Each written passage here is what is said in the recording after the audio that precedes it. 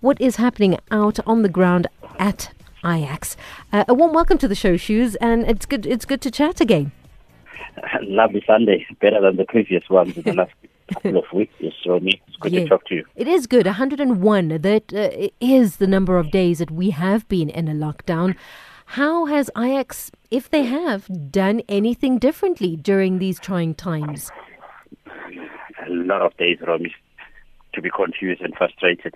And it's not easy also when you then have people that actually depend on you and the rest of the other management for information. Yeah. Depending what type of players you have, I guess, our group of youngsters are not quite easy, to keep them on their feet when they don't know what's going on. So it's been quite a very interesting situation. But be that as it may, we have some sort of a direction right now as we speak, because we had our permit to train a couple of days ago, so we are training. How long have you been in training? When you say you got the permit a few days ago? We got a permit on Thursday, so we started training Thursday late, and then we trained Friday, Saturday, Sunday. The good news is that every day is going to be training day. Every day is training day, twice a day. Every day is training day, of course.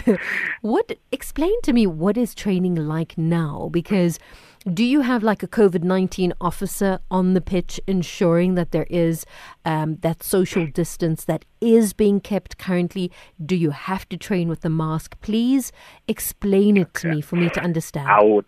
I would go through what goes on my normal morning heading to work. Different to the previous time before COVID-19 landed in South Africa. You got not so friendly security at the gate. Yeah.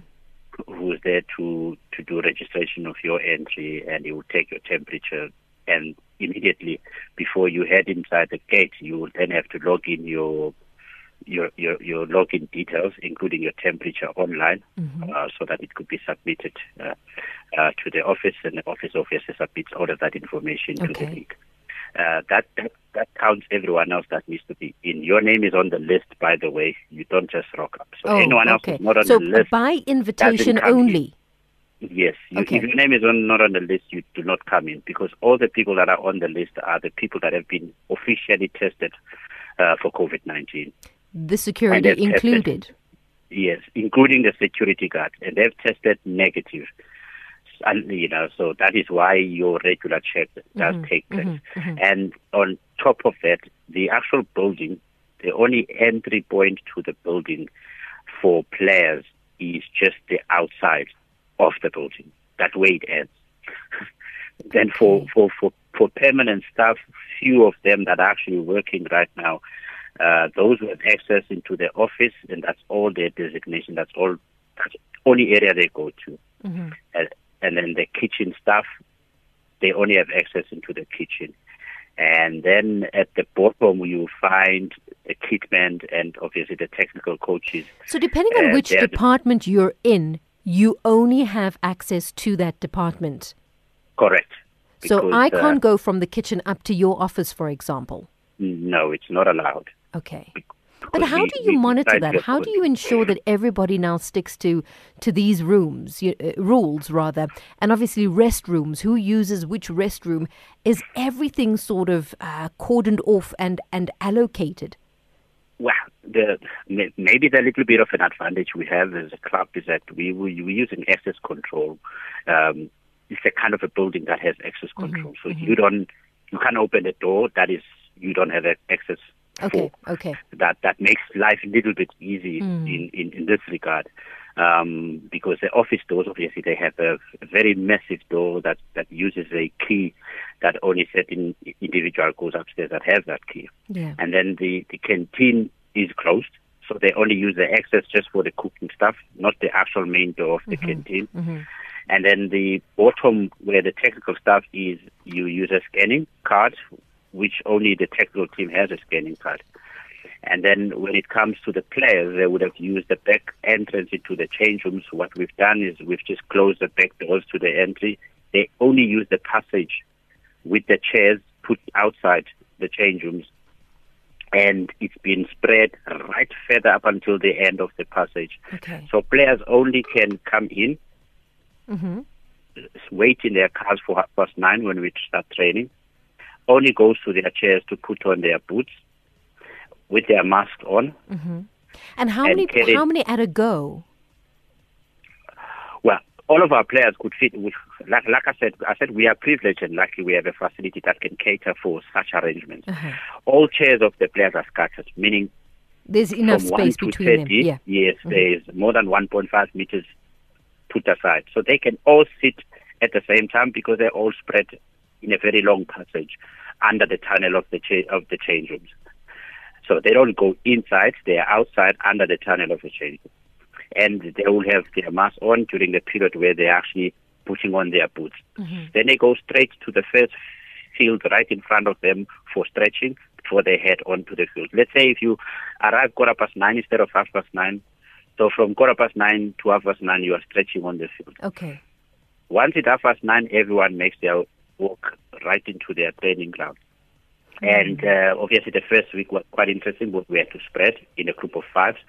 Again, with a little bit of luxury, we were able to use the 3 fields that are connected to one another to spread the players around. So spoiled, really, spoiled in terms of space for you to be able to ensure the social distance and to keep it, and not to kind of get one batch of players in today, the other tomorrow. You can kind of have a cohesive training session because of space.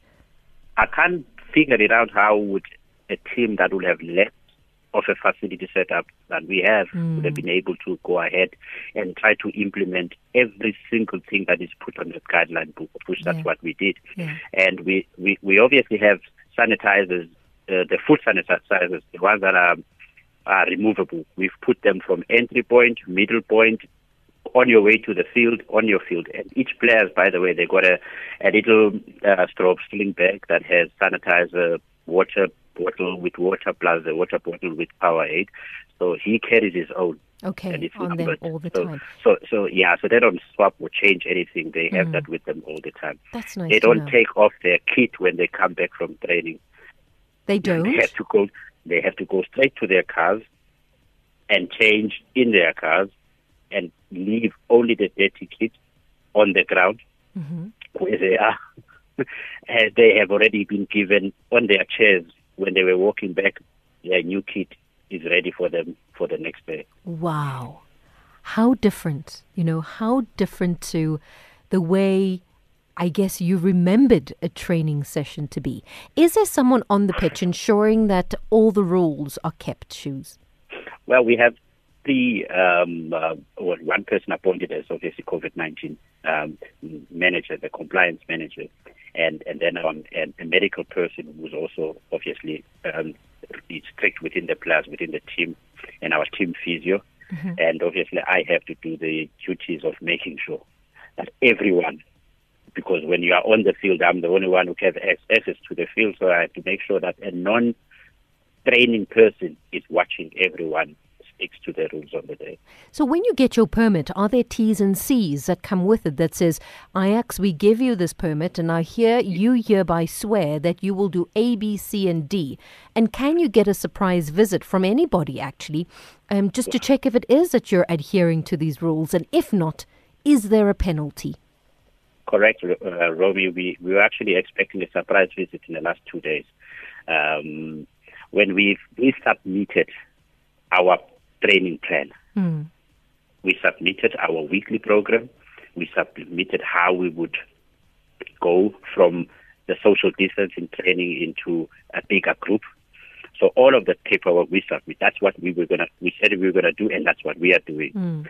So at any given time, we will be seen doing exactly what we propose to be doing in writing. Did you really have to wait for that permit, though, Shoes? Because it seems like you have the space in order to go about your business. So did you have to wait for it, or could the team come back and train based on you having that space? For us, Romy, it's very sensitive. There's 2 things. Our name is Ajax Cape Town. You know what happened with us before with Ndoro and the previous organization. So unfortunately, we're very sensitive when it comes to stepping on the wrong toes there. Okay. Yes, we did wait. to be honest. If I give you a straight answer, we did wait. We didn't wait because we wanted to wait. We waited because we had to abide by the rules. Is everybody happy to be back? And what are the main concerns of Ajax Cape Town players? Firstly, we were fortunate enough to have players staying. We had about 8 players permanently staying at Tikamva, which is at the Lambda building, which has the housing facilities. And then the other group were also housed in the complex where they were all in one, with about 7 of the players. So minimum of 14 players were always training together. So that was a little bit of an advantage. So all the Zoom training that took place were players motivating each other because they were staying together as a group. So that was one part. We probably could have, if we had a date of when we were going to start, date from word-go, we could have housed all 30 of our players at Tikamva. Okay. But because we didn't have a date, we wouldn't frustrate a youngster to sit in one place with no direction for that long. So that was very frustrating for us. Otherwise, we could have just kept them all at once and be able to make sure that everyone else is as healthy as what we expect them to be. Yeah. What are the main concerns, though, as much as training has gone ahead? But are they raising their hands, perhaps some players, to say, look, I don't feel safe, I don't want to play? Have you had any of such feedbacks? If we were not number one in the league and we were not where we are because we were a united team and such a spirited bunch, I doubt if we would have been able to pull it off. There would have been no reason for the players to actually be dedicated and work so hard. We haven't lost one player from the group that started the season, or including the ones that we've obviously signed in January.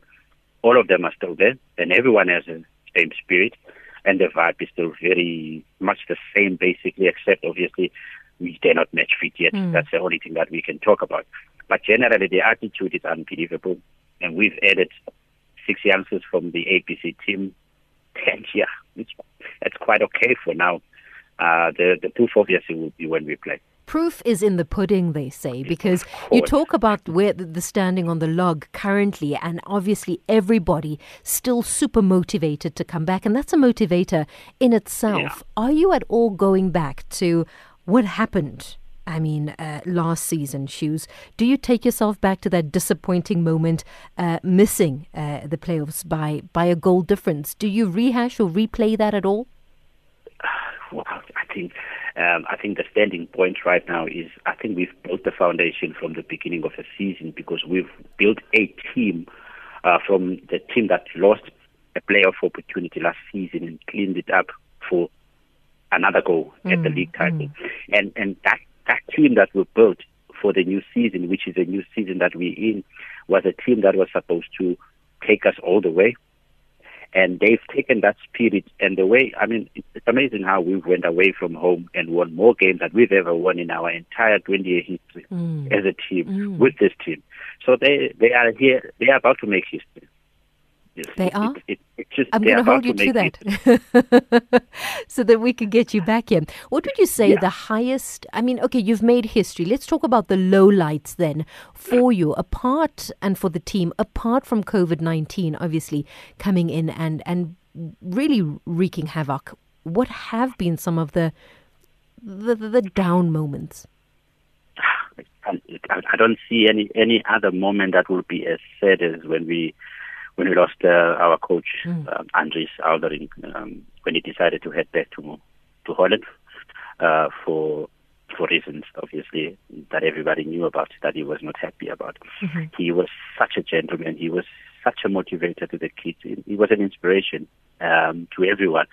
And he was on course to actually, do something that no Dutchman has ever done, win a league in South Africa. Yeah, that was probably the saddest moment. The saddest, yeah. No other moment? Because I know that you are Ajax through and through. You tried a departure. You found yourself back there. Why is it, Shoes, that you are entrenched where you are, that this team is in your DNA, as much as you might not say that, but it's there. It's there. It's quite difficult, Romy, when you look at I guess 90% of our fans, I know them personally, and we've buried quite a lot. We've grown up with such a lot. I've watched all our fans grow up, and your loyalty is driven by the faces that you look at from the fans' point of view. I mean, I can't talk about the players because we have a very unique situation where you will know a player from the age of 10.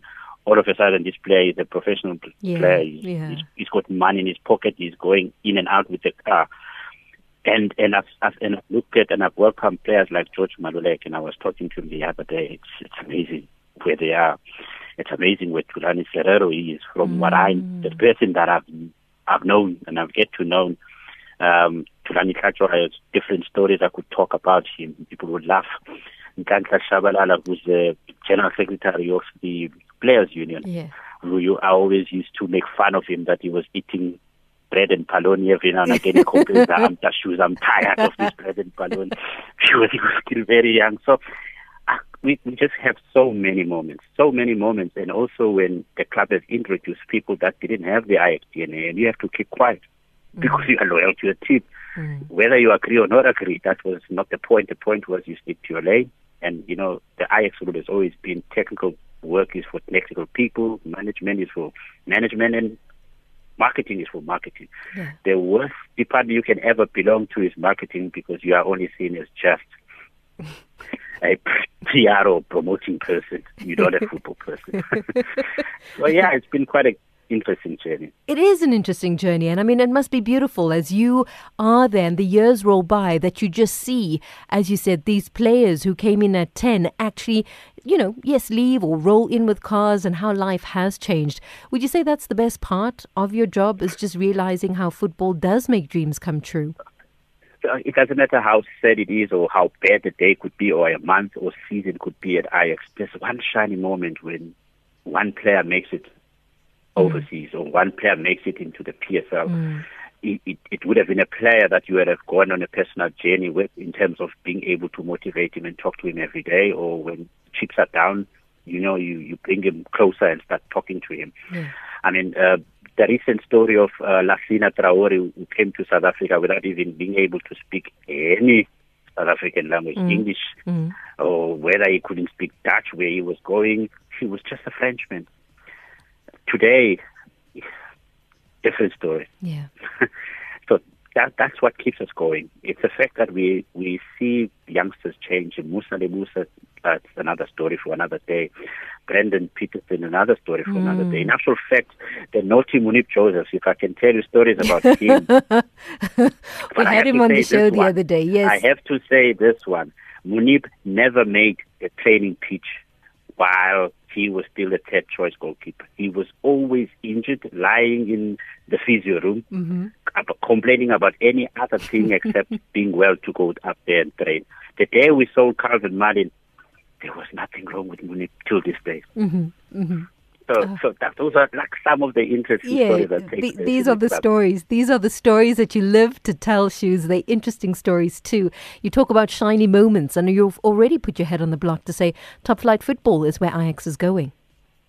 Yeah, no, definitely, without a doubt. We're all motivated about it, not undermining anyone, not saying other teams don't have the capacity to get out there. I think we've made our mark by playing away games and being able to collect as much points as possible, something that we've never done.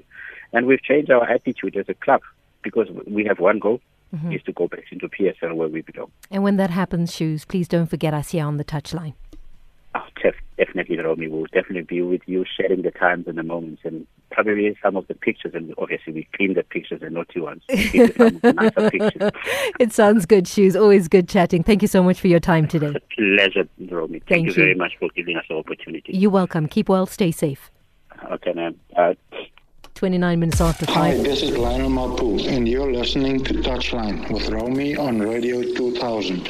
Thank you so much there to Lionel Mapu for that one, but to Thabiso Mekuto for his time, the man out at Ajax there, just saying that they are ready to rock and roll. They have their permit. They didn't start training without it, and really spoiled out at Ikamva in terms of space. If it is that you've driven past their facility, you'll know just how spoiled they are for space, but it's A for away, he says. Those shiny moments he alludes to and says the shiniest of them all is them going back to top flight football. We hold him to his word, and we hope that when that moment happens, you know what? We'll have him right here on the touchline.